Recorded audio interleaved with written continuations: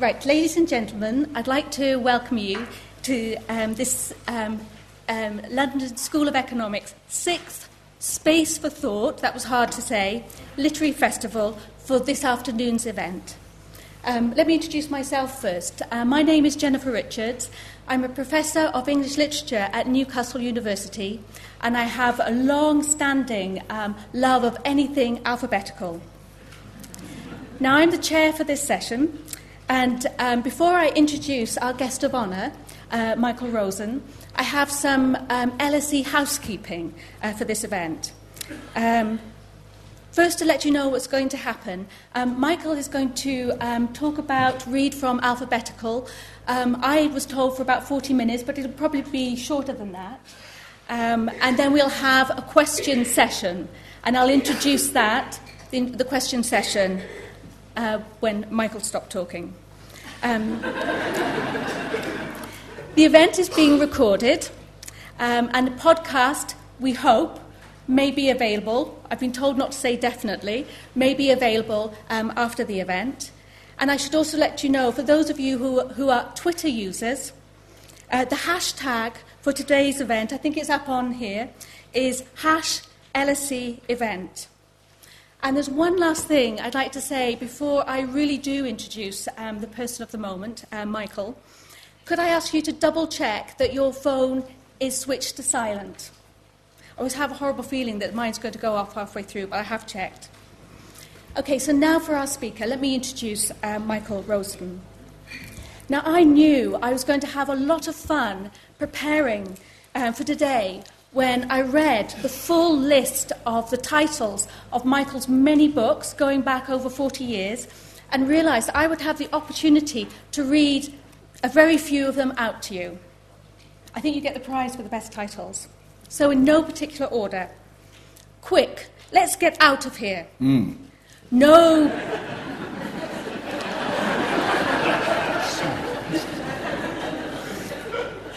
breathing in class. One of my favourites, Bob the Bursting Bear. This is not my nose. You're thinking about donuts. Or my absolute favourite, centrally heated knickers. I've always wanted to say that in public. So who could not warm to a poet, a man, who writes poetry that begins with lines like this? I love chocolate cake, and when I was a boy, I loved it even more. Or a writer whose voice in prose and poetry is so simple, so direct, so honest, that it appeals to every age. Now, Michael is not all about chocolate cake and centrally heated knickers, of course. No, I was just agreeing. It's all right. There is his blog and journalism, in which he shares his well-informed, sometimes tongue-in-cheek views on a whole range of issues. He may be advising the Secretary for Education, or he may be talking about arts education as a democratic practice. And there is also the book that we're going to hear about today, Alphabetical, How Every Letter Tells a Story. Now, I'm an early modernist, and I've worked for a long time on spelling reformers, the wonderful and weird spelling reformers of the 16th century. My spelling reformers get hot and bothered about letters, whether 26 or 24. Is the letter H a letter or a breath of air? Should there be new letters, like something for sh, the sound sh? And they worried about these letters because they wanted everybody to have access to the alphabet. They wanted people to be able to learn to read quickly. Now, Michael is not a spelling reformer. He's not on a mission to correct the alphabet. And our world, unlike theirs, is literate. But he is like them in one respect. He understands that the letters are ours. And he's telling us their biography, but also making it personal, connecting it to our stories as well. And most importantly, he recognises that the alphabet is not fixed, it has a history. And finally, before I do hand over, a very few facts about Michael, most of which I think you already know, but it would be remiss not to mention his achievements. He presents word of mouth for Radio 4. He was the first children's laureate in 1999. The fifth? Oh, sorry, the fifth. The fifth, thank you. He was made a CBE in 2005. No, I wasn't. No? No. Were you not? Oh, no, heaven forfend. Did they ask you? I won't tell you whether they asked me or not, but I'm definitely not. I don't think I'm allowed to say whether they asked me, but I'm definitely not, put it that way. No, I'm a Republican, so it's impossible for me to... I thought it was a bit strange. Yeah, it's impossible for me to accept. I'm not saying they offered, but I definitely didn't accept. And last of all, he's Professor of Children's Literature at Goldsmiths. So can I ask you to join me in welcoming Michael Rosen?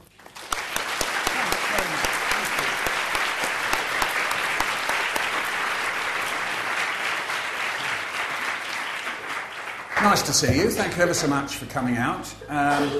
So how does somebody get interested in the alphabet? Well, obviously you are. You're here today, which is nice. Out of interest, how many of you here speak a language other than English?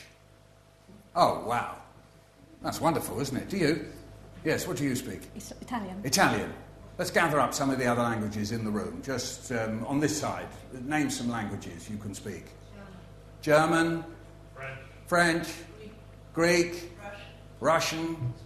Spanish. Japanese. English. Yeah, English is good. No, that's fine. If your first language is something else, then English, yes, that's right. It's quite surprising you speak English. Yes, indeed. Yeah. Any others? Sorry? Hindi. Urdu. Portuguese. Persian. Is there another name for Persian? Farsi, yes. Turkish. Chinese. Which Chinese? Oh, Mandarin, yeah. American. Oh, American. Yeah, sorry, I thought I heard Mandarin, but you said American, that's fine. Yeah, no, that's excellent. Oh, right, well, we have a room full of language experts, yes? You are experts if you are bilingual or trilingual or quadrilingual, as some people are, or even if you just speak bits of other languages. I speak quite a lot of French, a little bit of German, a little bit of Yiddish, and that's about it, though I did study English at a time when that was interpreted as starting in about 700 AD. That's because I went to a university called Oxford, and their interpretation of the word English was that that's when it began. It begins with Caedmon's hymn, I believe, or his translation of a bit of the Bible, and then ran through to 1900. Yeah, it stopped at 1900 in case any of us knew anything about it before we got to the university. You see, that was the method. So you weren't supposed to do any literature that happened after 1900, or any language, indeed, or indeed any linguistics. The linguistics that you did at Oxford at that time was what was called philology, which is fascinating, but it is only one branch of linguistics. Philology and etymology, these are the histories of words. It's a slightly problematic subject, just as Jennifer and I were talking about before, that though we always talk about change in language, it's always very difficult to say why. So when we say there is something that linguists of English and Germanic languages are very interested in, which they call the Great Vowel Shift. If you go to university, you'll find people call it the Great Bowel Shift, but that's another matter. That's just silly. But anyway, just changing letters, really, isn't it? Anyway, but when you say to linguists of all kinds, and it's a very unfair and beastly question, well, why did the vowel sounds change? Why did people stop saying A and start saying I instead of A and the various other of these vowel shifts? People just say, well, I don't know. So, of course, that is one of the interesting things about language, is that it's constantly changing, but people very rarely know why. So just occasionally people do, but that's a generality. So how did I get into it? Well, let me just tell you a little bit about my home. My parents their origins were in Poland and Romania as Polish and Romanian Jews, which meant that their grandparents or parents, or yes, when they came to this country, they carried with them several languages. They came in speaking a combination of either Polish or German or Yiddish, which was their Mama Loshen, which in Yiddish means their mother tongue. So that was what they came. Now, by the time I came along, the Yiddish had died a bit on the branch, but it was present. It was present mostly in my father's swearing. So if you just conjure up a little scene at home, my father might mutter under his breath something like, and my mother would say, "Don't say that, Harold." And we would say, "What did he say? What did he say?" And then she'd say, "Don't tell them." Which I suppose is one way to get very curious in language, that there could be something so potent that your father said it under his breath, your mother told him not to say it, and when you asked what it meant, you weren't allowed to know. I was still asking my father to the day he died what they meant, and very grudgingly, around about the age of 88, he started telling me, and I can't share them with you because they're too disgusting. So anyway, there you go. I'm not going to blame Yiddish for that, maybe just my father. But anyway, and they were, the pair of them were both very interested in language, and there were all kinds of mysteries. I mean, for example, we went to Germany. In 1957, we went to Germany. Because they were communists, of course, the part of Germany we went to was East Germany, or the German Democratic Republic, so-called. It was German, it was a republic, but it certainly wasn't democratic. Not that bothered anyone there at the time. I mean, the leadership, everybody else was bothered. We went there, and I remember arriving, so I'm 11 at the time, and we sat down at a table to eat something, and people were talking in German, obviously, and my mother just looked up and said, "I understand everything they say."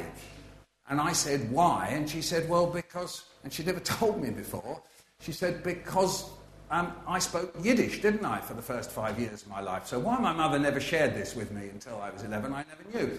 So there were these kind of moments of mystery about language, the idea that there are kind of chambers of language beyond the moment you can see. I guess some of you here in the room, this will strike some chords, that you know that your parents have got this other place to go to, or perhaps it's you that you have this other place, and you may not have necessarily shared it with your children.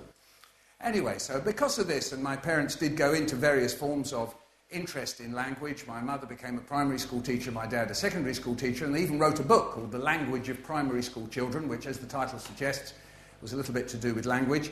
And they were very interested in language and talked about it. Meanwhile, my dad, he became a prof at the Institute of Education, where he became very interested in linguistics in relation to children and school students in primary and secondary schools. So there was a lot of that going on, and then I somehow or other ended up, via doing medicine, don't ask me why, doing English myself at university. So then I've spent the last 40 years or so going into schools and working with children, and if you work with children, then you are at a very interesting moment in the evolution of language, not the evolution of language quite the way Jennifer is looking at it, but the evolution of language of the people in front of you, because their language is evolving very quickly. And all sorts of ways it impinges on you, but more directly in relation to the alphabet, it might be, say, I'm asked to do a signing. And when I'm asked to do a signing, I'm sitting down in front of someone and people tell me their names. And I might not be able to spell it, or I might think I might be able to spell it, but I might be wrong. So somebody I say, hello, what's your name? And they say, Shiraline. And then I don't know where to start, because I don't know whether it's a C or an S. And I don't know, though it sounded a bit like Shiraline, I don't know whether after we've decided whether it's an S or a C, and we've got to the H, I don't know whether it's going to be an E and an I, and I don't know whether it's going to be one R or two Rs. I've no idea what the next letter's going to be. I've probably got a good idea that the following letter will be an L, and then after that, I don't know. It could be a variety of things. It could be two E's and an N. It could be an E and an N and an E. And it could be a whole variety there. And I'm very interested in that, because what's going on there is, in the popular culture, if you like, people are taking it upon themselves to spell names or even to invent names for themselves. I'm not saying Shirley's necessarily invented, but people do, and then they decide for themselves how they'll spell it. So I'm thinking, that's quite interesting. Meanwhile, some children are coming in front of me and saying S-H-I-R-R like that, and others are going S-H-I-R. And I'm thinking, well, that's quite funny, because I meet the people who teach reading through a system that's known as systematic synthetic phonics. Note the double S before the F there, S-S-F. Anyway, I was just making that clear, it's all right, no significance whatsoever. So, systematic synthetic phonics, and they point out that we never teach the children. We always make absolutely clear that the children must never say "sir," because after all, that's not the way. If you say "bat," you don't say "b-atter" or even "b-at." We go "mm." Yeah, is that clear? You just looked at me like kind of I was saying something either sensible or... Anyway, yeah, I wasn't. But anyway, they point out, you see, to the children that little sound that all the children do whenever I ask them to spell their names, known as a schwa, that little sound that is the kind of predominant English sound now. That's mostly the way we talk to each other now is with You see, so the schwa or schwa, that schwa that the children put after the letter is being banned, but they all do it. And that intrigues me. Why are they doing it if they've been told not to? But then that's children for you, isn't it? But anyway, so they spell out their name, and then the next child steps up and he says his name is Tariq. And I say, well, can you spell your name for me, Tariq? And he says T-A-R-I-Q. And of course, anybody in England who's been brought up to spell knows that all words with Q must be followed by a U, except when your name's Tariq. And this intrigues me as well. Who decided in the Islamic tradition that we won't bother with U's when we write in English? And this is absolutely fine. People have taken it upon themselves. And so I'm sitting there musing about that and thinking, well, how did people give themselves permission to do that? And then I think about my own name. And I think, well, that's a bit bizarre, my name. We have this A-E in my Michael that most people ignore. They find it, certainly children, they just think it's a waste of time to have A-E. And so they always write my name, M-I-C-H-E-A-L. And I don't argue with them. I just think that's fair enough. If they want to spell it that way, that's all right by me. And then I look at the second part, that last part of my name, Rosen. And that's a little bit curious because quite often people pronounce it all sorts of interesting other ways, like Rossen and Rosen and so on. And I say, if I have to spell it, and not being... Well, if I'm being facetious, I'll say it's R-O-S-E-N with a silent Q as in rhubarb. But if I'm being unfacetious, I'll say it's rose, like the flower, with an N on the end. And then when I look at that N, and because I did a bit of German, then I remember that the interesting thing is that in German, a lot of the plurals are that way of adding an N rather than the S. So there's a sort of little bit of something to do with the community of Germanic languages that we're in. And of course we have a little residue of that. If you can all tell me what the plural of ox is, you'll say... Yeah, we don't tend to say oxes. If you want to say oxes, I won't shout at you. You can find a language policeman somewhere who might do that for you, but not me. But yes, we tend to say oxen. So there are one or two little residues of that.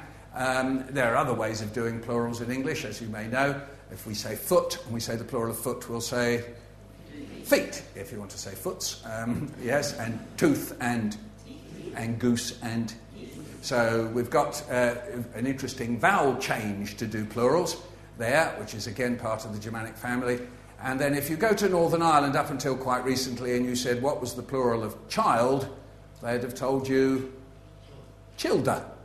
Yes, my ex-wife's mother used to say childa, and then that somehow or other migrated into that German plural, children. So I'm sitting there thinking all that about Rosen, and then I'm thinking, well, where did the Rosen come from? It's quite a common German name. It's nice. It just means roses. But because I'm Jewish in origin, the story's not quite so nice in the sense that round about the beginning of the 19th century, the Jews in the area that we now call Germany were offered citizenship. And this was a breakthrough in Europe. It was happening all over Europe, Napoleon and so on, offering equal rights to minorities, including Jews. And it was quite a step forward because they had to sort of throw off the Christian residue of discrimination against Jews and offer them citizenship. But there was a sort of penalty to pay. Jews were mostly known by their Hebrew names that they were given or taken at the synagogue. But in order to get this full citizenship, they had to have a Christian name, literally a Christian name. That's a first name that was a Christian name. And then one of the surnames around. And so the name Rosen existed. It existed there in Germany, Rosen and Rosenberg and Rosenblatt and all the other Rosens. And so some people, but they cost you. They did cost a little bit. If you wanted a nice name, you had to buy it. You see, you had to buy it. Whether that was a sort of joke about stereotypes of Jews with money, I don't know. Ha, ha, ha, you've got to pay for it. Who knows, but they had to. But if you didn't have the mazuma, as you would say in Yiddish, that's the money.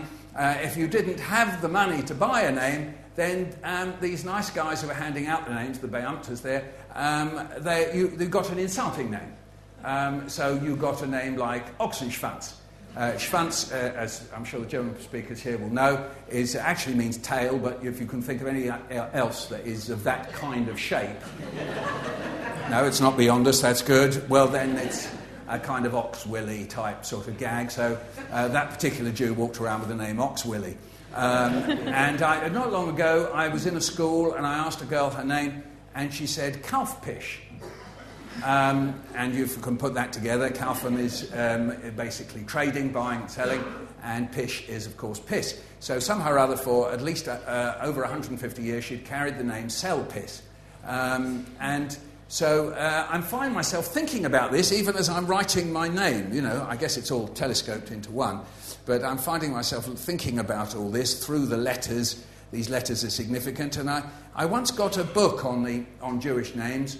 And I was immediately turned to Rosen, as you do, in that kind of egocentric way, pretending to be scholarship, that you're all familiar with. And I got there, and it said, it's quite interesting. It said that sometimes in names you can have a patronymic, so anybody in the room who's called Johnson or Davidson, and some of you from other cultures will have a way of saying son of, possibly, in your name, even if you're a daughter, which is always quite curious, but anyway, it's one way of language is sexist as well. And on the other hand, sometimes you can have a matronymic as well. That's to say, your mother is somehow commemorated in your name. In Hebrew, to commemorate your father, you would say Ben. So you might say that your name is Mordecai ben Yitzchak. So you would say son of Yitzchak. Yes? But if you say Bar, then you're saying the daughter of, or something like that. But you could say Ben of the mother. And what this book suggested was that if someone was called Rosen or Rosenblatt, what they were trying to do was hang on to a bit of cultural memory. So what they did was they were saying that their mother's name was probably Rosa, and they were saying Ben Rosa. But in order to carry a little bit of cultural memory, you might even call it cultural resistance if you're a bit optimistic like I am, and so they held that in the name that they adopted. So they adopted the name Rosen from local German populations, and then somehow or other carried a memory. So I'm thinking that this is in some way or another all carried in letters. So this, if you like, was a stimulus for me, thinking through all these various strands to do with letters, and I started getting intrigued by it, and thinking, well, actually, something rather strange about letters is that once you've learnt to read, by and large, letters are kind of invisible. I mean, all you people in the room who are readers, you know your letters. You can all recite the alphabet in at least, as I now know, at least one language, probably two or three, and you can recite this alphabet. But when it actually comes to reading, the more you're engaged in the reading, the less you're interested in the alphabet.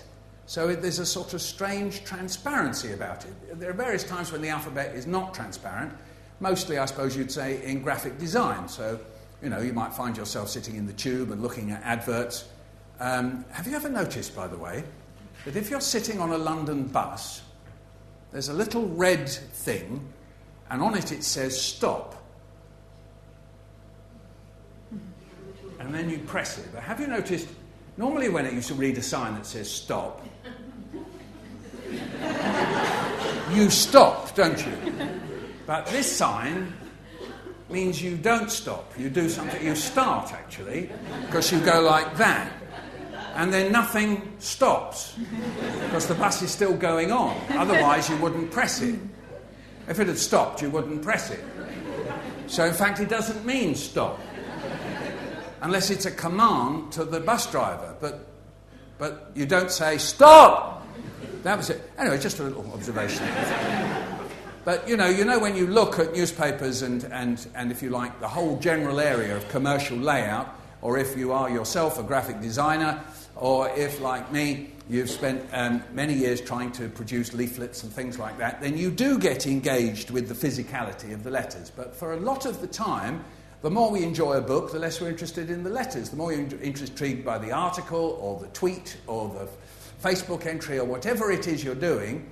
Maybe when you're handwriting you might get a bit engaged. Maybe when you get your fingers a bit caught up with the keys, the letter keys. But by and large, it's a kind of obstacle to overcome in order to get at the stuff beyond it. So in itself, that's quite intriguing, I always think. But then, if you only have to spend a little bit of time, and that's what I did do, in looking at where the letters themselves came from, and then you find that really every letter, and this is not the sound of the letter, this is just the look of the letter, has an archaeology.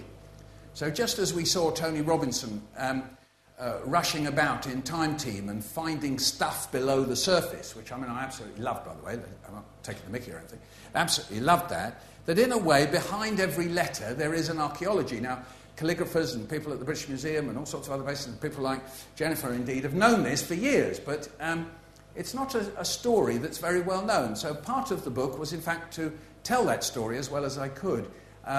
So, where did these signs first come from? Because they are signs, and it does seem as if they came from about 2,500, 2,300 years ago. People started putting down some signs that do resemble some of the signs that we use today. Not all of the signs we use today, but a good deal of them. They're related to them, and usually they describe the people who came up with these as Semitic peoples. The first time it gets sort of fully codified into something resembling an alphabet in a sequence seems to be the Phoenicians. And the Phoenicians are mysterious people because people can't really read Phoenician. They just keep coming across references to them as people that need to be killed, by the Romans, of course, particularly in Carthage. So, and obviously, if you're a Roman, the most important thing to burn is their library. So they did that. But it does seem rather as if the kind of laying down of something resembling our alphabet comes from the Phoenicians. But when I say an alphabet, it involves a huge leap in intellectual thinking. We think of the wheel as this incredible moment in civilization that enabled so much to take place. But just think what you've got to do in order to come up with a sign that signifies a sound. Somewhere or another, you've got to break down the stuff that you're saying, and there's no indication that people who were pre-literate were in any way deficient in speaking, quite the opposite. They were doing an enormous amount of speaking in order to hunt and to gather and to socialise and to trade and do lots of other things. But how do you make the jump from going, hello everybody, this is nice to meet you, to coming up with some signs for bits of the stuff that you're saying? Now, nobody knows for certain how they did it, but one route that people do think is involved, think of another of the roots of language, of the written language, are hieroglyphs. And I guess most of us are familiar with hieroglyphs, and if you're not, do nip along to the British Museum straight away. For one reason or another, not all of them honourable. The British Museum has a lot of hieroglyphs in there, and you can get a little guide to what they are. Now, most of the hieroglyphs are a form of pictogram. Those of you who can speak and read Chinese, pictograms are very familiar to you. It's the idea that a sign is a whole word or concept. Now, to start off with, we might think that we Brits here, we don't do it, but I'll come back to that because we do. But anyway, by and large, we're working on this alphabet. So it looks as if what the ancient Egyptians did was, yes, they did start with hieroglyphs, and then somewhere around about the same time as these Semitic people, so-called, in the Middle East, around the Lebanon, that sort of area, about the same time, the ancient Egyptians were taking some of their hieroglyphs and saying, well, what if you took the initial sound and the hieroglyph only meant the initial sound? If that all seems terribly abstract, let's start with an apple. Okay? So you draw an apple. Hey, I've got a... Yes. I can't draw, but there you go. That's either an apple or a tomato or somebody's bum or a variety of things. But let's say it's an apple. And then when I see that sign, I go, apple. And I'm very pleased about that. And then, so I can then write apple, and I can say the apple is on the table. I'm going to do the table a little bit just over there. There, look, the apple is, it's next to the table there, so I'll put it on the table. Anyway, variety of ways I can communicate on paper or on wax tablets or on clay tablets or something like that, and I can say apple. But what if I make a leap and say that sign shall just mean at? Just at. So every time I do the apple, it doesn't say apple, it actually can migrate around in the language I speak and can make an at sound. Now that breakthrough, you could think of another word like bed, and you draw a bed, and instead of meaning bed or only bed, it can also mean b. Well, that, when people cracked that code, and this is the sort of thing that went on in the British Museum, in the French Museum in Paris, and also probably in some of the Islamic scholarship of the 11th century, people figured out that this is what the ancient Egyptians had done. And it is a breakthrough, it is akin to the invention of the wheel, because once you can start breaking down sounds and giving these signs to the sounds, you have an alphabet. There are other ways of doing it. Those of you who speak and write Arabic will know that you work to syllables. You have a slightly different system. And so you have a syllabary system of writing so that each one of the signs means a syllable. Chinese we've already mentioned. There are plenty of ways of doing it. It does seem as if one of the other ancient languages was a syllabic system. That's Sumerian. If you go pop across to the British Museum again, you'll see loads and loads of Sumerian tablets. In fact, the guy who first transcribed one set of the tablets that seemed to be a story analogous to the great flood that is in the Bible under the heading of Noah. He got so excited about it, he took his clothes off and ran round the British Museum for a while. Linguistic scholarship does occasionally get that exciting. Jennifer's done it. No, sorry. Don't go there. So this breakthrough. Now, when you look at these letters, the Phoenician letters, and I've put it in the book, Phoenician Alphabet, you'll look at some of them and they do look a bit similar. But you can also see behind some of them the pictogram that they started out from. So he turned over a sheet of paper. I like doing this, It reminds me of primary school. It was all chalk and talk, So look, let's do a capital A little bit roughly like that. Okay, so look, there's a sort of capital A in English, yeah? Or, of course, it might be called an uppercase. And you know why they're called uppercase and lowercase? It was because of the early printers. They used to put the big letters in the upper case of letters, and they put the little letters in the lower case of letters, yeah? So they went like that, went, oh no, that one's uppercase, and put it there. So that's an uppercase letter, or big, as I prefer to call it, yeah.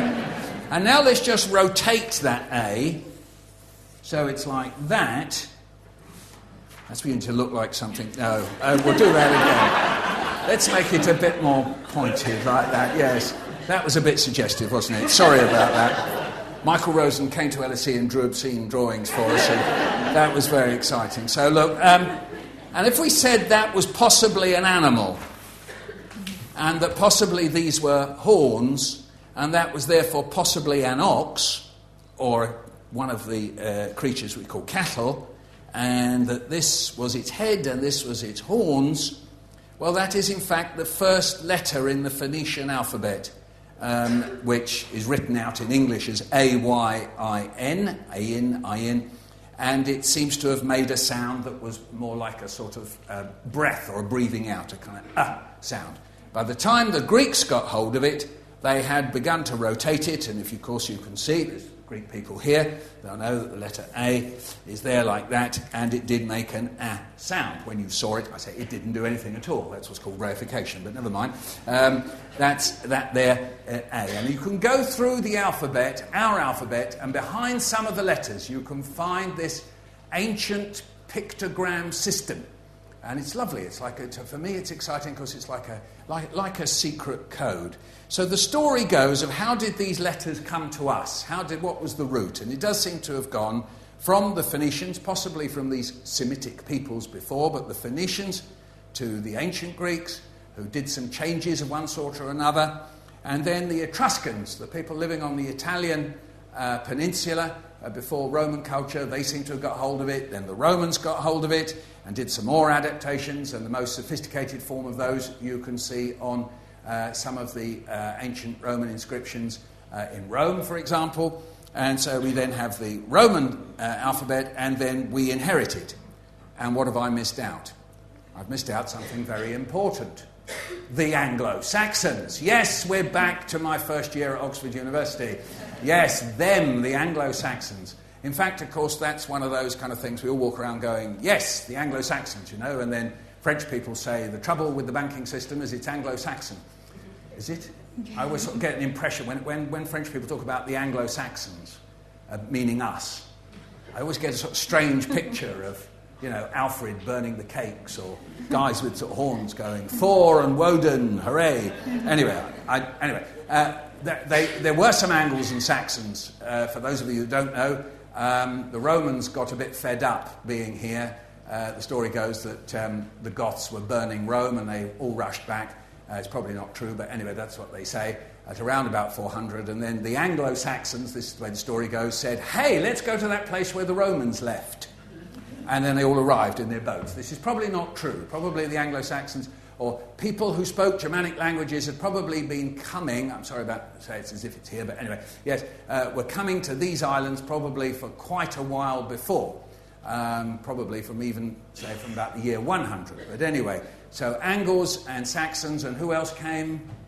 Jutes. We'll have a few Jutes, yeah. They came from Jutland, which you'll know is at the bottom of Denmark. Anybody else came at this time? We'll have the Vikings in a moment, yeah. We're on the Germanics rather than the Scandinavians for the moment. I'm sure they never thought of it in those terms. We're Germanic, they're Scandinavian. Anyway, so yeah, any others, did they come? Frisians, shall we have some Frisians? Anyone here from Frisia? Yes, there is a lady up there, that's right. Well, you've seen Frisian cows, sometimes called Holsteiners. All right, so the northern part of Holland and that bit of Germany there. And in actual fact, the language we're speaking, that I'm speaking now, probably owes most to the Frisians than anyone else. So perhaps, if you were being absolutely correct when I was studying Anglo-Saxon, which, by the way, we called Old English, you'd actually, in fact, be calling it Old Frisian. But that one never caught on. It's funny, isn't it? Maybe they didn't want to be identified with cows or something. But anyway, so there we go. So Old Frisian, that seems to have been the main language, certainly of Southern English, when it came in. When those peoples, those Germanic peoples came in, they did not write using the Roman alphabet. That's the bit that I missed out. So when we talk about the fact that English people write with the Roman alphabet, it's actually not quite right. It's okay maybe to say that French, Spanish, Italians, Romanians and so on write with the Roman alphabet, or Germans indeed, but to say that the Brits do, I always find it quite intriguing, because those folks who arrived, these Germanic peoples arrived, they were writing with something else, which maybe many of you know, they were writing in runes. They were writing in runes. I am not an expert on runes. This is how you write runes, a bit like ruins, but not, so there you go. They came in writing in runes, and runes are beautiful. They are mostly with a downward line with various little lines off it and triangles and so on. Again, let me send you to the British Museum and have a look at Frank's casket. This has nothing to do with Frank, but to do with the Franks, who were also Germanic peoples, even though it sounds like they were French. They were Germanic peoples from memory who were living on the Rhine, and the Franks came in and they spoke in. If you look at Frank's casket, it's absolutely stunning object in the British Museum. You'll see on the side of it a mixture of runic writing and what we're calling Roman writing, the kind of the language, the letters of Latin. Yes, do have a look at it. And so when we think of the peoples who first came here, they wrote in runes. That's what they wrote in. Those few who were allowed to write or had been given the honour or the privilege of writing. So in fact, the first English, if that's what you're going to call it, alphabets were runic. I think from the part of the world where Jennifer comes from, you've got some runic inscriptions hanging about up there. And then for one reason or another, those peoples speaking those Germanic languages and dialects decided to switch. And it is a revolution. It's an extraordinary moment when a whole people decide that their literacy will switch from one way of writing to another. Just imagine if we all suddenly decided to switch from the Roman system to Arabic, or to Russian, or to Chinese, but we carry on speaking the same language. It's very hard to imagine, isn't it, that you would turn the way you speak into letters that you can't read. because we connect the two so firmly. And yet that is precisely what the ancient Germanic-speaking, early English speakers did. They switched over. Why did they do it? This is possibly one of those linguistic questions that has an answer, and it's mostly, and you might predict it, connected to the conversion to Christianity. That Christianity was codified in Latin, that it's coming in a Roman form.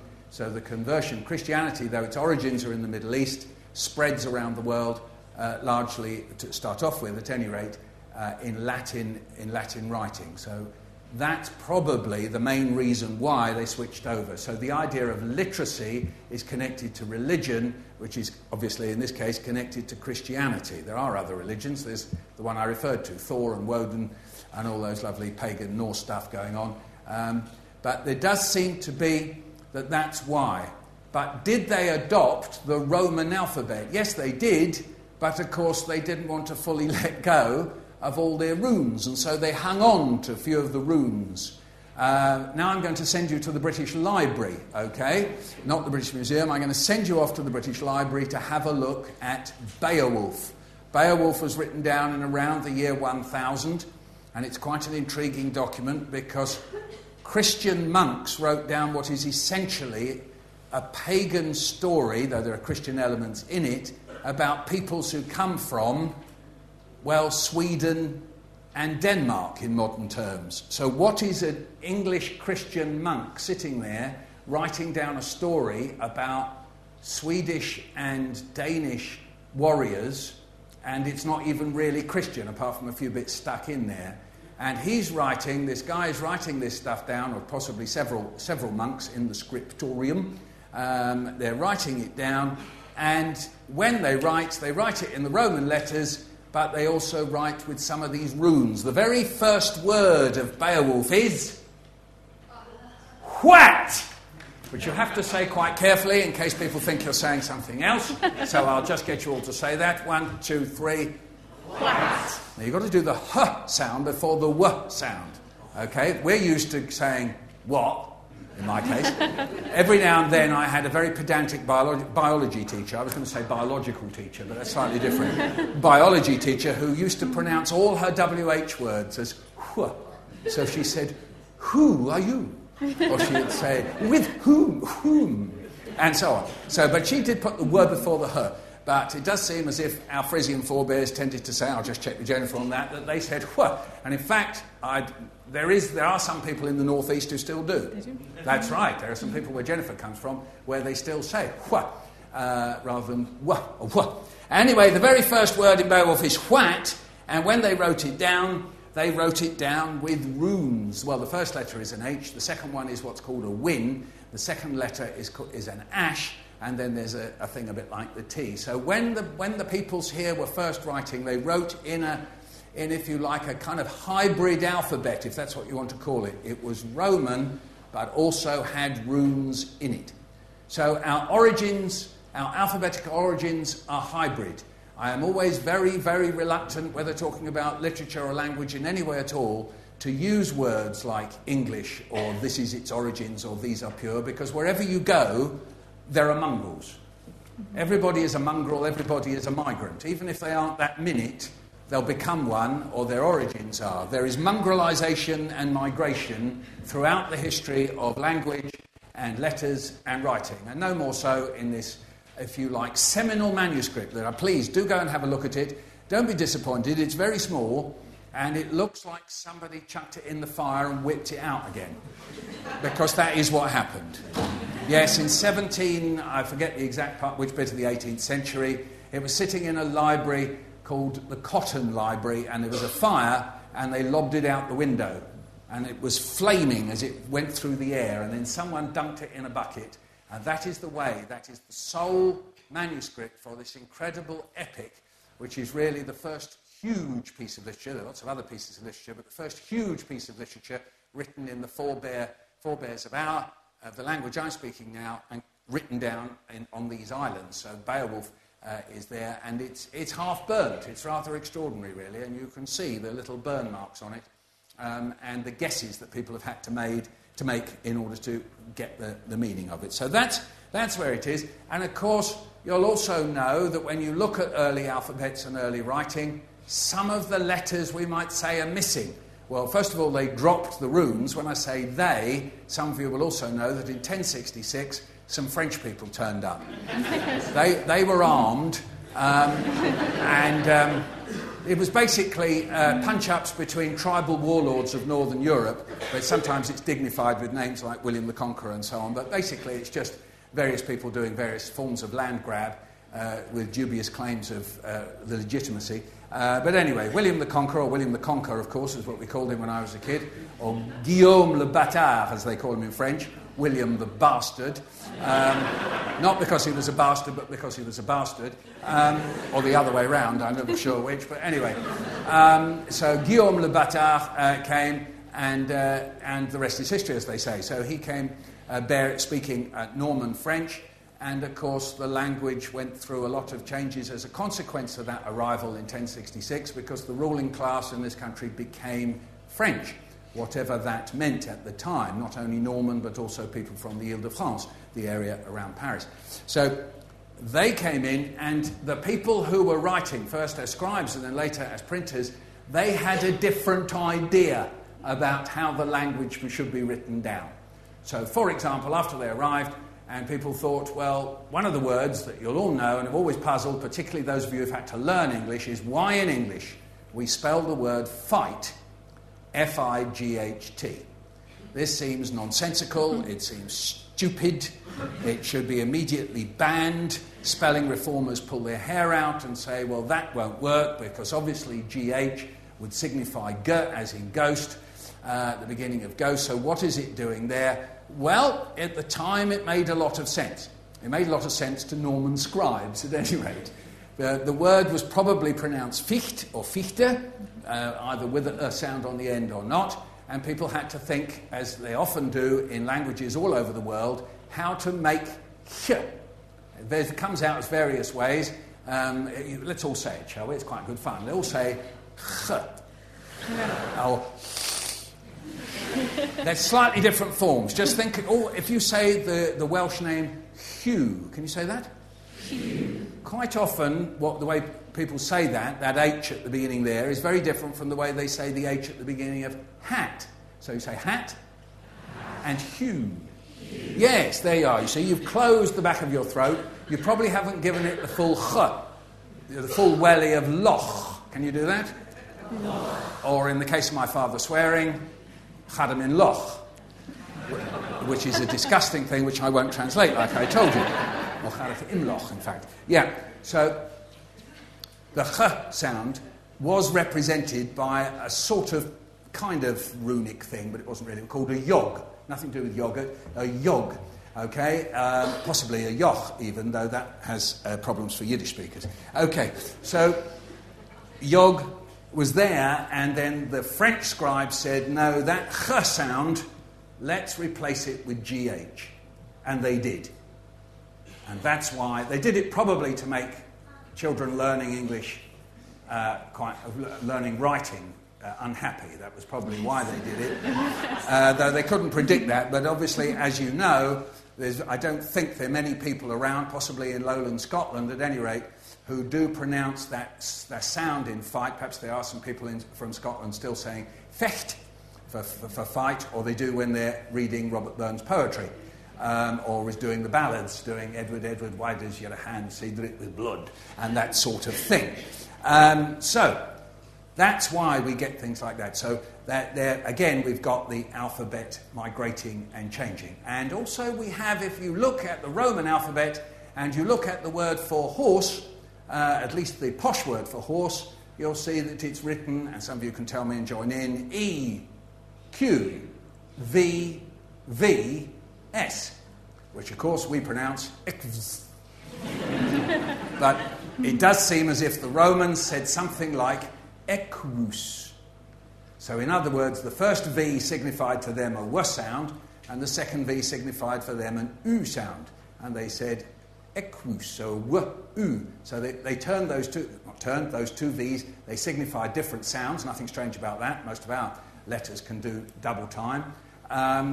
And so that was the way it was, equus. And at some point or another, and it was, I think, just before you come onto the scene, people discovered that they could use a U. That would be very useful. And so the U started to do time as an U sound, but it was also doing time as a V sound, just to make so in Shakespearean times, you'll see the word knave written instead of a V, but with a U. So there were a lot of complications around U and V. And then if you go, let me send you off somewhere else, if you go to the little tower opposite the House of Commons, you'll see that someone has scratched on the wall IR. And that signified James. The I in that's James Rex, or the Latin of it. So that's the I used to do double time as an Y sound or an I sound, but also as a J sound. It did double time at the beginning of January. So the J, the letter J, had to be invented. And then, mysteriously, the W had to be invented. The French got it right. They call it a W, because it is two V's. For some mysterious reason, we call it a W. But that's another matter, when obviously it's a double V. So spelling reformers could do wonders, couldn't they? So though it's a Roman alphabet, stuff got added, stuff got sorted out later. So there we are, we have the alphabet. But I've missed off of one or two things. When children used to recite the alphabet, they went A, B, C, D, F, G, H. This is after those letters have been invented, okay, and have been sorted out. Johnson, the great dictionary person, wasn't very happy about J. He thought it was an inferior form of I, but never mind.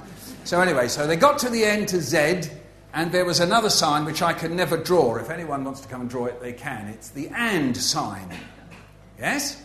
And when the children got to the end of the alphabet, they'd go X, Y, Z, and, per se, and.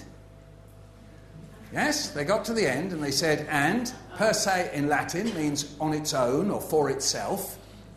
And, per se, and. Now, if you squash and, per se, and up, you'll end up with ampersand. So the name of that... Now, it isn't a letter in the alphabetic sense, is it? It's a whole word. So it's a sign that means a whole word. Now, we do this quite a lot in English. To do signs, the whole words, think of the at sign, this one, which is now, which has become,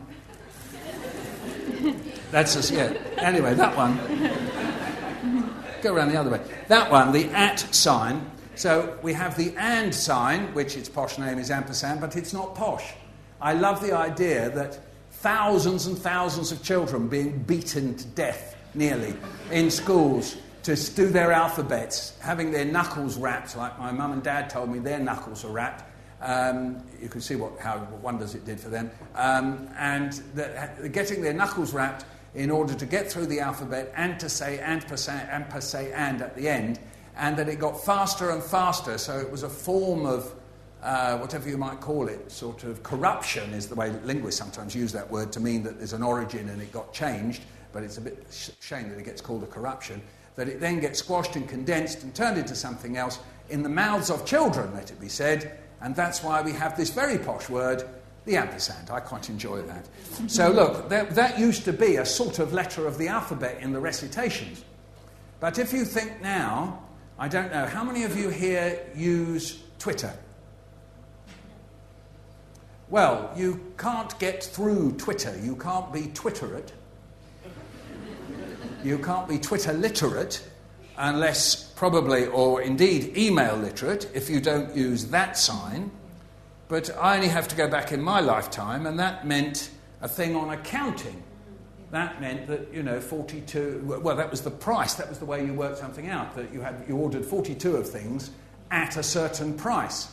And that was the little shortcut that accountants used to use. So it did mean at, but it had a very specific use on ledgers and in shops when you bought nails and things like that. Not that I ever bought nails, but no, I did sometimes. Anyway, so we have that sign, but then also we have this sign, which is good for playing noughts and crosses, or tic-tac-toe, as Americans say. Also, in one form or another, it was the sharp sign, wasn't it? Not quite like that, but more or less like that. Does it have a name? What would you call it? The Hashtag, the hashtag, but some people have even got another name for it. They call it the octothorpe. What do you think it is? Oh, you can't see because I'm standing in front of it. That's fair enough, yeah. We're pointing at this one here. You still can't see. Oh, right, that's fair enough. There you go. There we go, look. I feel a bit like Paul Daniels now. That's right. So that thing, the hashtag. Have you ever used a hashtag? Yeah, exactly. There you go. That's right. So the hashtag, which is now part of, if you like, literate communication in Twitter. So again, people won't call it a letter. We say it's the hashtag, but it doesn't quite say hashtag, except when people go hashtag. But just in writing, and it signifies certain things. It can signify the topic, but also, most notably as we know, it can land you with about an £80,000 fine if you write hashtag innocent eyes. In the case of somebody who libelled somebody, I'm not going to say it here at all, but so you can use it as an ironic aside. So we've invented, just in the last 10 years or so, a new literate item, a sign that has signification, it means something. I might write hashtag irony alert. I don't know how I've got through life without this, and now I find that very useful. In other languages, people call this something else. We call it the @ sign. We're not terribly creative. Do people here like to tell us what you call that? Translate it, say it in your language and then translate it for us. German, what do you call that? Do you know what that's called? You don't? Anybody know what that's called? Yes? I don't know. In Russian we call it a dog. A dog? Yeah, or it sounds Sabaka. There we go, that's a dog. Good, lovely. Anybody else? Yes? In Swedish you say trunk egg, as in elephant's trunk. That's an elephant's trunk. So it's a dog, it's an elephant's trunk. Have we got anybody else? I think in Spanish it's caracol, snail. A snail. Good. So we've got dog, an elephant's trunk, and a snail. Yes. In French it's alphabet. Which means? I don't know. Makes sense of play, maybe? Yeah. It's the same in Portuguese and we don't know what it means. Is it boba? It's just a sort of noise you make when you look at it. Very good. Lovely. Anybody else? Yeah. Yes? Italian is snail again. It's a snail. How do you say that in Italian? Chiocciola. Can you say that very loudly for everybody so they can say it? Chiocciola. Chiocciola. Have I said that right? Chiocciola. Go on, everybody say that. Chiocciola. So next time you order a pizza, you say con chiocciola. Is that right? No, you don't. It's just my Italian is very limited to about con funghi, which I found incredibly useful. You go to Italy, you're in the street, you go up to a policeman, you want to know the way, and you say, Roma con funghi. Is that useful? Is that, for some reason or other, you're looking puzzled and hysterical. Yes, that's right. Does anyone know what it signifies? Well, not what it signifies, one thing I was to say. What the word for it is in Czech? It's a roll mop. Some of you don't know what a roll mop is. I don't know immediately where to send you, but if you roll up a pickled herring with onions inside it, stick two little wooden things through it, this may sound to you either they're one of the most delightful things that could ever happen to you, or in the case of my children, one of the most revolting things they've ever seen their father do, but you then eat it. Yeah, you roll up a pickled herring with onions inside it. That, in English, is called a roll mop. I'm not fluent in Czech at all. No, I don't know any words in Czech. But that sign is the roll mop. Anyway, there you go. So we've got the dog, the elephant, the snail, and the roll mop. There you go. We now know across languages what that sign is. Okay, I think I was going to stop there. Yes. All right, she's looking, when is he going to stop? No. Okay, Never. I will stop there, and I'm quite happy to receive questions from you, Jennifer, or from anybody else indeed. So Yes. I'll move that out of the way. Thank you. And see where we get to. Thank you so much.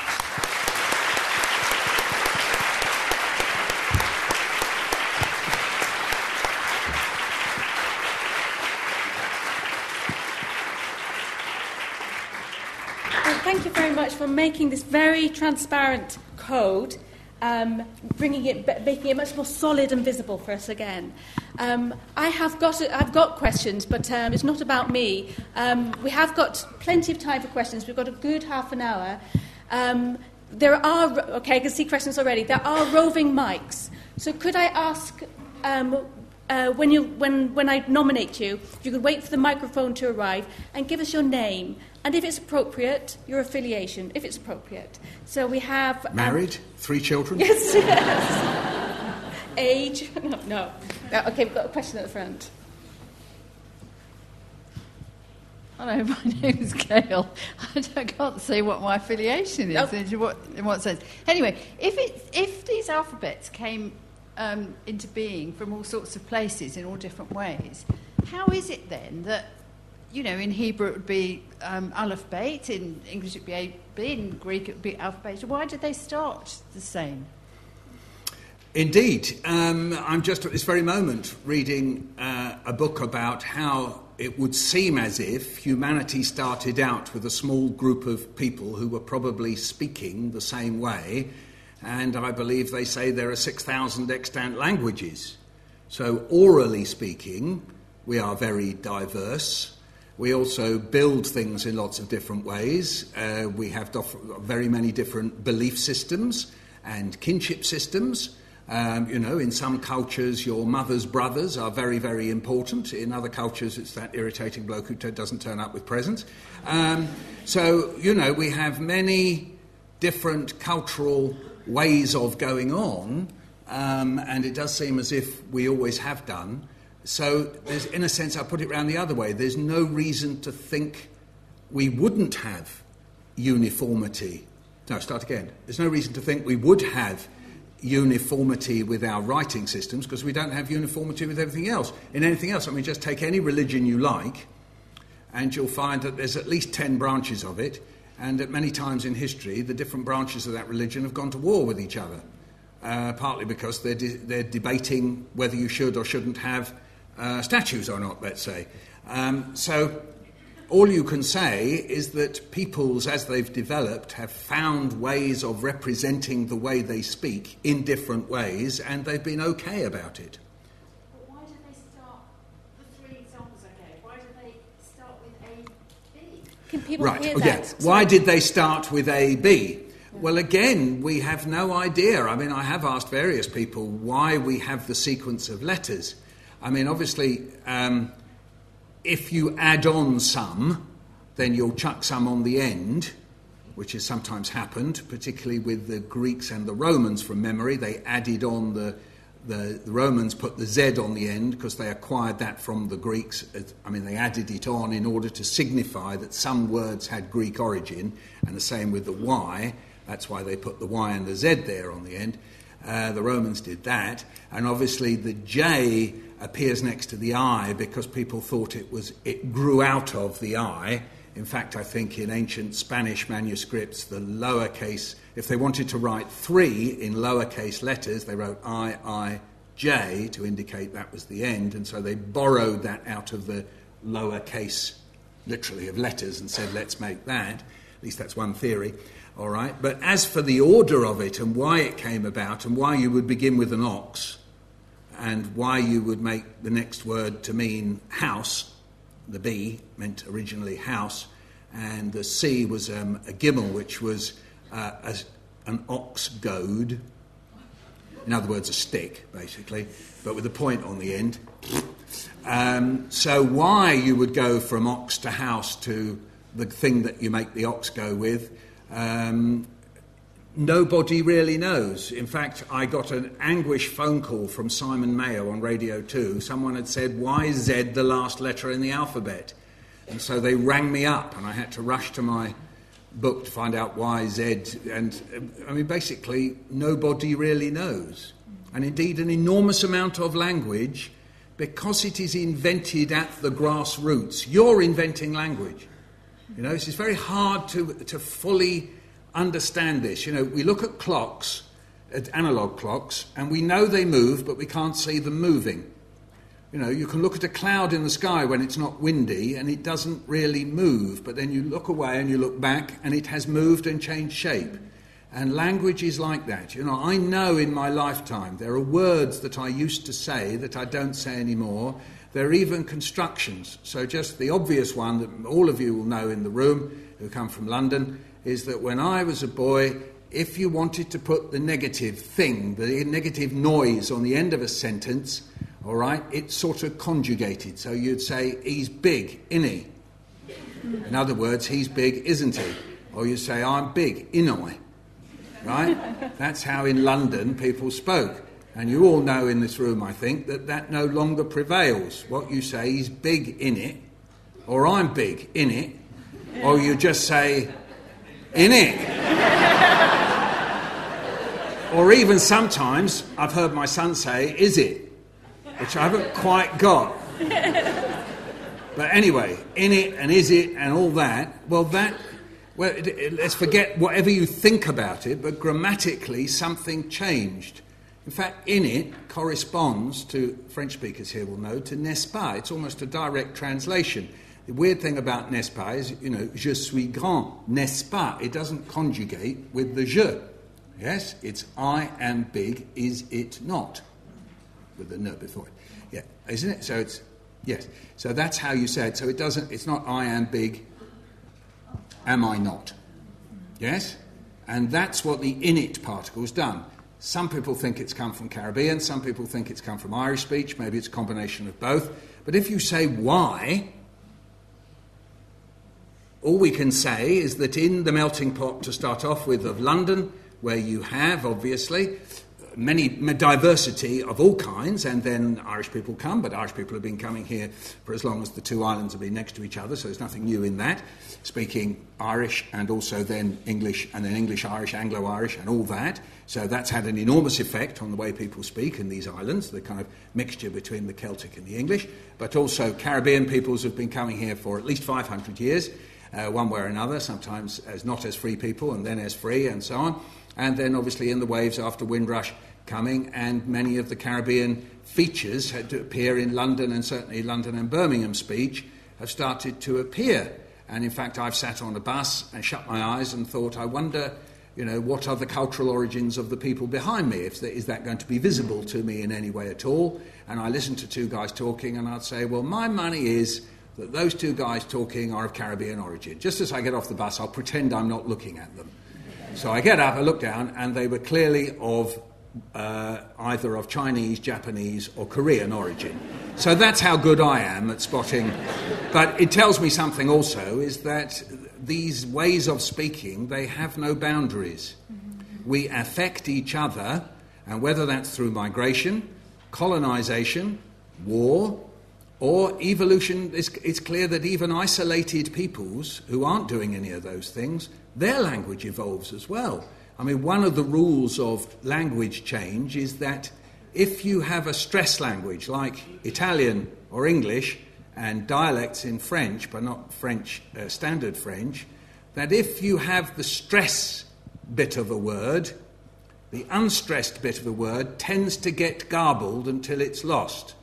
So when the peoples in France were speaking Latin, as we call it, they said femmina. Femmina for woman. Femmina. Femmina. Femmina. Fem. And they ended up with femme. Yes? Meaning a woman or a wife. Yes? They lost, it's a stupid way of putting it, but basically what happened was the stress won out. The ina bit got wasted. Yeah? That happened. It's still in Italian. Yes? Femmina? Is that, what does it mean? Femina. It still means woman. Yeah, that's right. So, confunghi. Yeah. Don't go there. Okay, so it's a long way to say no one knows. Thank you. Sorry. And another question, please. Maybe this one could end up with I don't know as well. Yeah. There's a gentleman up there, towards the back.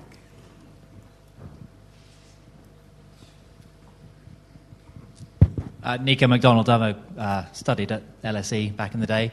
Perhaps Nigel Farage should listen to your lecture next time he goes on a train and will pay more attention to the languages he hears. From my typographic knowledge, the uppercase, big letters, came from Rome, and the Trajan's column, which you alluded to. I had understood that the lowercase letters were brought in from Celtic languages rather than being perhaps a sort of corruption of runic languages. Have you come across that theory? Well, there are several routes to the lowercase letters, and one of them is what they call insular or Irish. Yes, that's the source of some of the letters.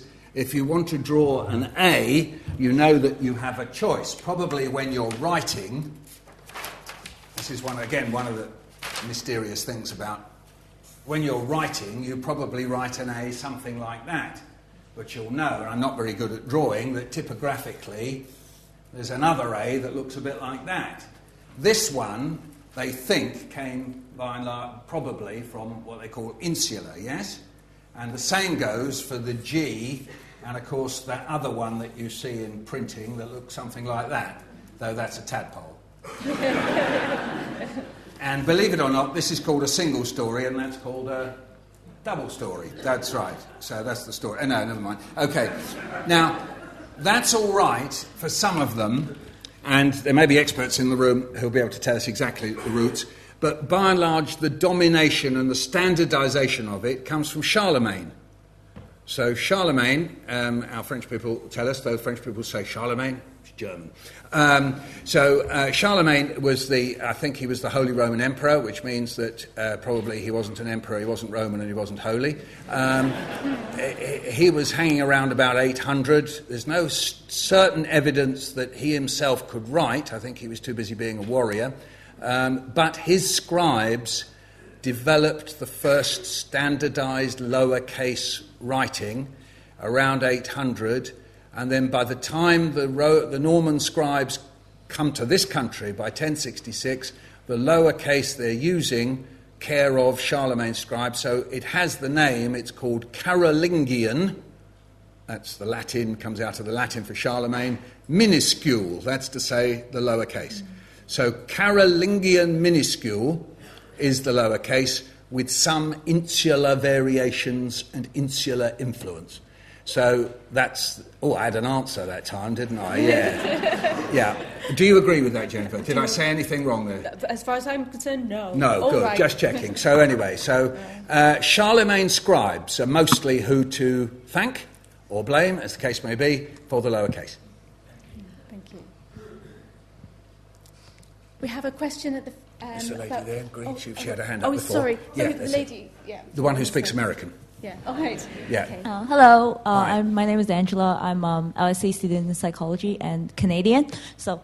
Canadian, American. That's all right. It's America, North America. I'm fairly ignorant on my question. I've just been curious for a long time. So, why in the American language, and it seems like American language only, is the Z called a Z? Uh-huh. Yeah. It seems as if in your period people interchanged between Z and Z. Mm-hmm. That's what people seem to think, that in Elizabethan times, so we're thinking Shakespeare's times, where of course there was an enormous variation in ways of writing, ways of speaking, that Z and Z was interchangeable. But it's also possible that people didn't only say Z, they may have said Ized and Izard. And maybe even the name Izard came from that pronunciation of the letter Z. But there's, it's very difficult sometimes to piece it together because the manuscripts, people tend not to necessarily write a lot about how they're speaking and writing, so it's a bit hard to find. Now, remember that America, the founding of America, was in the founding of white America, colonized America, was of the 17th century. Yeah? So the first speaking in the Americas was akin to the way people were speaking in England. The migrants were quite often from the west side of England, from Devon and so on, and this is one of the origins of American speech, North American speech. Another powerful influence on North American speech is Irish, and Irish pronunciations. And in fact, in rare recordings of the late 19th century of people from the West Country in England, they sound like an extraordinary mixture between what West Country sounds like now and Irish and American. So the origins of the speech, American speech. But in American, in certain cases, you don't say I have got, you say I've gotten, which is the old English way of saying it. What's quite interesting is London kids are now saying gotten. So it's coming back. So the way Shakespeare spoke is coming back thanks to America. Now the Z was formalised as being the Z by the father of all formalisation in American writing, whose name is Webster. Noah Webster was a pioneer in many senses of the word. He believed that he was a founding father of a new civilization. So if you go back to the Bill of Rights and this moment in American history, people were full of indignation and pride. They were throwing off the old order. They were creating a new civilization. And part of that, one small part of it, certainly in the mouth of this chap Noah Webster, and I've written about him in the book, is that he thought that therefore American had to be distinct from British English. And so he created a spelling bee, and then he created the famous Webster's Collegiate Dictionary. And in those documents, those first documents at the beginning of the 19th century, he laid down some of the spellings that are different from British spellings, some that haven't survived in America, but also that he said it's a Z. So that's it does have that, but you can say it's Webster, but that's only half the story. The point is that as a way of saying it, it pre-existed Webster. And Canadians say Z because, yeah, that's right, because you love the Queen. Not you personally, that was a sort of very generic and irresponsible way of talking. Okay, so we've got a question here, yeah. My name's David. If I received a text message from Michael, I wondered what kind of liberties he might have taken with the English language. It's a great question. Yeah. What's your name? David. Well, you'd probably become Dave, whether you like it or not. So it would go Dave. Goons, that's Arsenal. G-O-O-N-Z. Winning. W-I-N-N-I-N. I wouldn't bother with the G. There'd be no full stops, no commas. So it says Dave. I've given you a capital letter, rather extraordinary. I don't usually bother with that. So it says Dave Goons Winning. I don't know whether they are. If anybody could look at their phone for me, I'd be very grateful to know. But that sort of thing, when I'm writing with my family and to friends, I sometimes go formal with strangers, but as far as my family and friends are concerned, I will reduce. And I've also started playing the most absurd, crazy game with my missus, which is that as I'm coming home, when I find places, I see what would happen if you broke the syllables up in a different way. So I go past Hornsey Health Centre. So I write Horn, see, elf, sent her.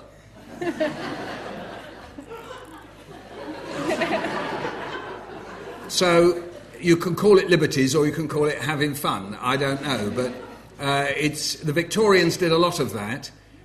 They did rebuses. So, they would do things. There were children's puzzles where they might say the apple, Adam ate an apple, and then they would do various ways of representing the letters. So it might be a picture, apple, or they might say et, and break that down in some kind of a way using so on. So there's a lot of that in Victorian times. It's quite funny. I look at a lot of this text language and realise that the kind of Victorians got there before us. People like Lewis Carroll, actually. They did things like, this will be familiar to you, some of you.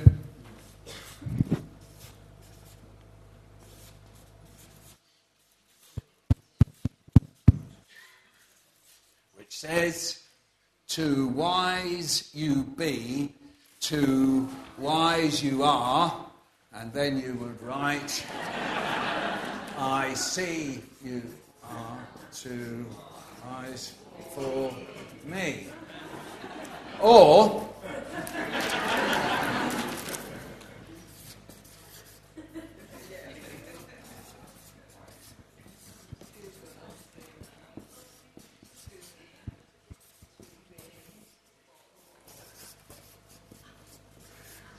You are too good to me to be 2 plus 2 plus 2 makes 4. Forgotten. You are too good to me to be forgotten.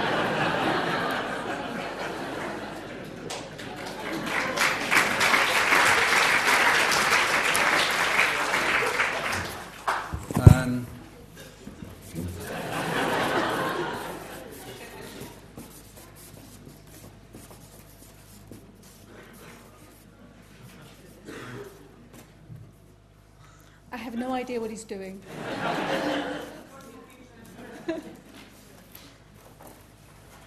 Says NAC. NAC, NAC, NAC, NAC, NAC, NAC. That says 7-Up cans. Can. Up. 7-Up can. I have many of these in the book. And also a special section at the back for you to play alphabetic games. Some of you who are French in origin will know of Oulipo. This was a group of people who did investigated language and its representation, and you have the Oulipo Olympics to try at the end of the... In other words, coming up with the shortest possible sentence that uses all the letters of the alphabet only once. And that sort of a thing. So, yes. So that's 7-Up cans. Yeah. We've got a question right at the far back. Are there any more questions? Because we're coming towards... So we've got one here, so one at the back, and then it might be the last question, or the person sitting next to you. Okay.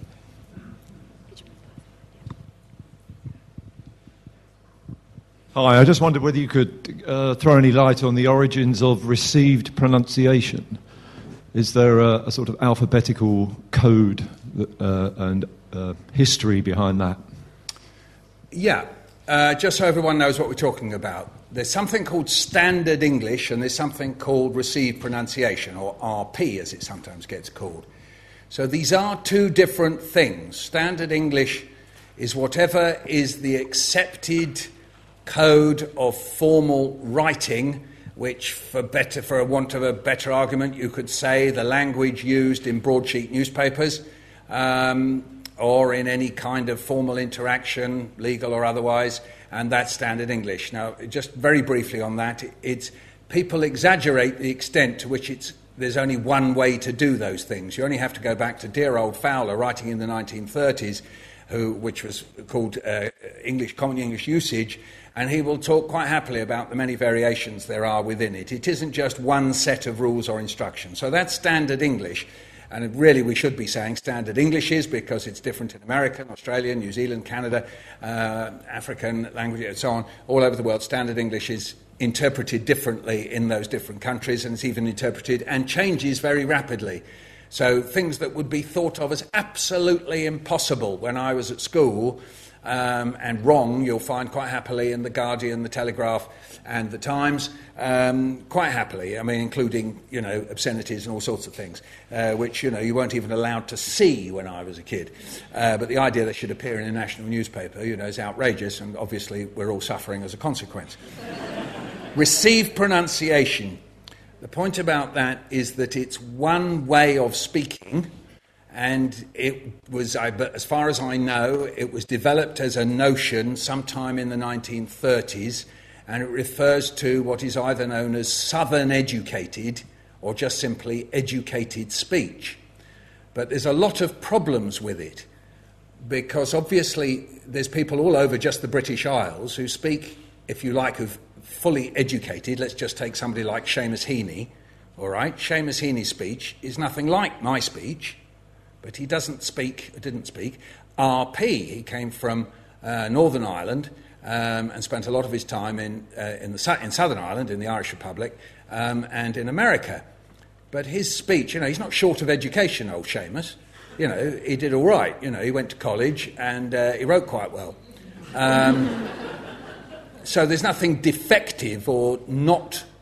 So there's nothing wrong, or any way you want to put it. Or you could take all the people sitting in the Scottish Assembly, they're not speaking anything like the way I do, and they're all communicating very happily and in a very educated way. So the term is really quite inadequate because it is a form of educated speech. But if all we're talking about is Southern educated speech, well, it's really, it's very insignificant. It's not really of any significance. Why is it called received? I'm not quite sure why they called it received. I think at one point it was the idea that it was Oxbridge speech.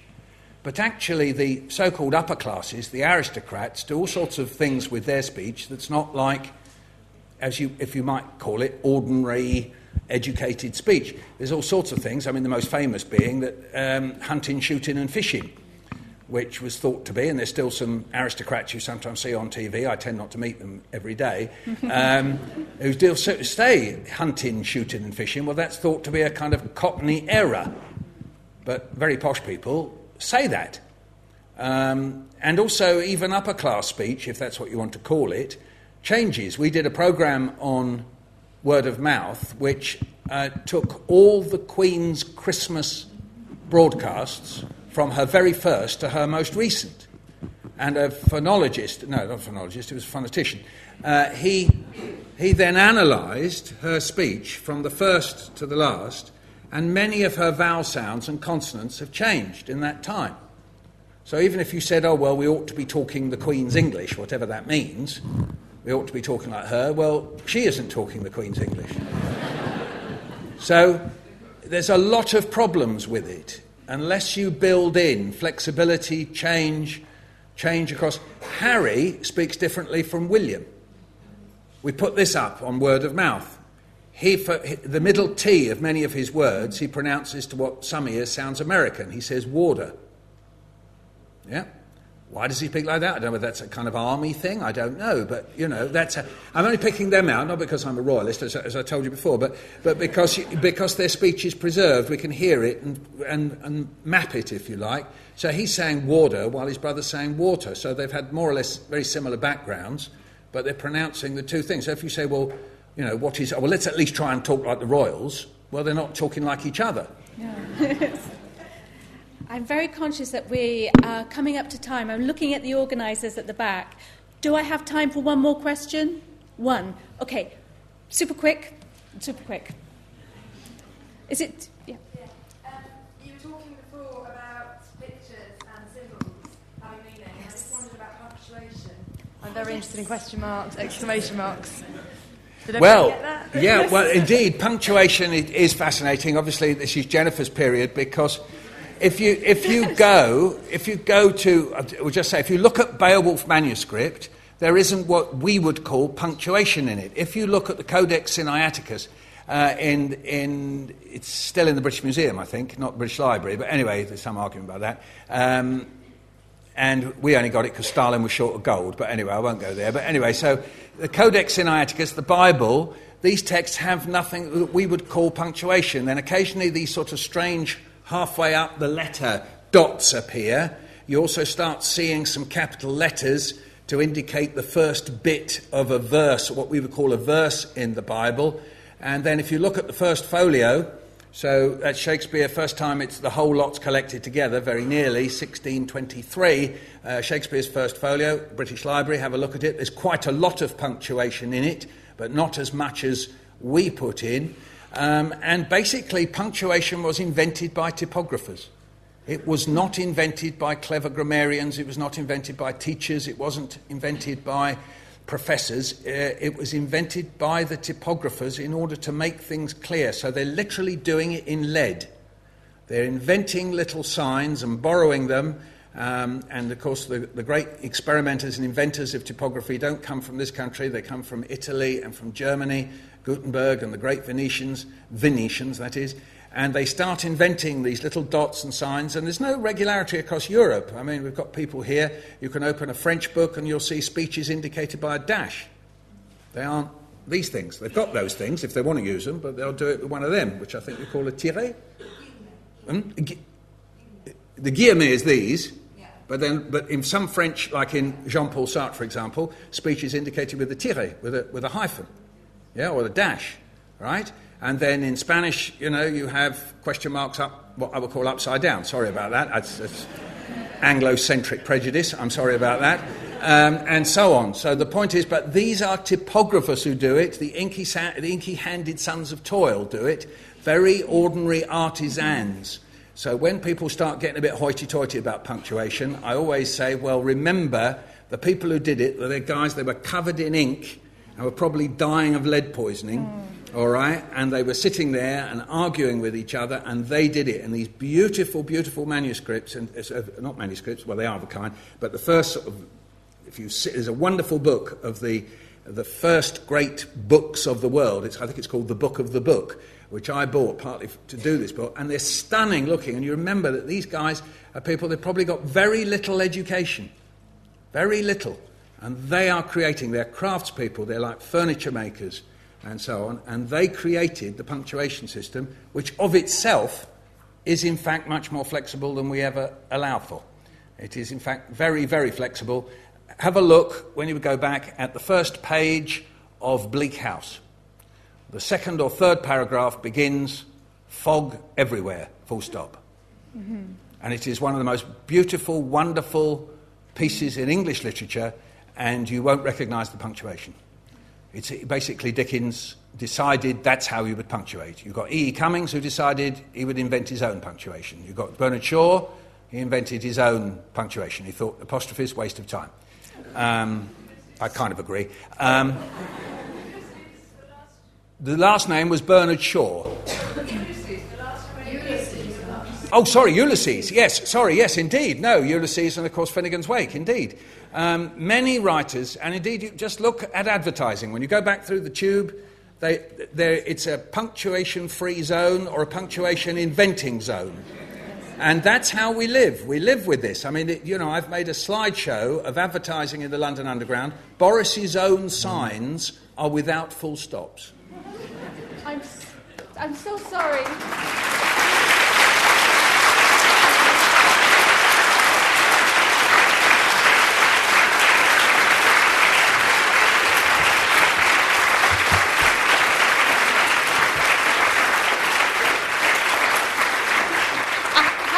Seated for the microphone, but before you go, it's been absolutely wonderful, and it's such a fantastic conversation. The questions have been wonderful too, and thank you very much. This has been a great audience. Before you head off, let me tell you that you can carry on this conversation if you want. I know that there's some books being sold outside, and I think he's happy to sign some of them as well. Michael Rosen, R-O-S. So thank you very much. And as he's going out, one more time.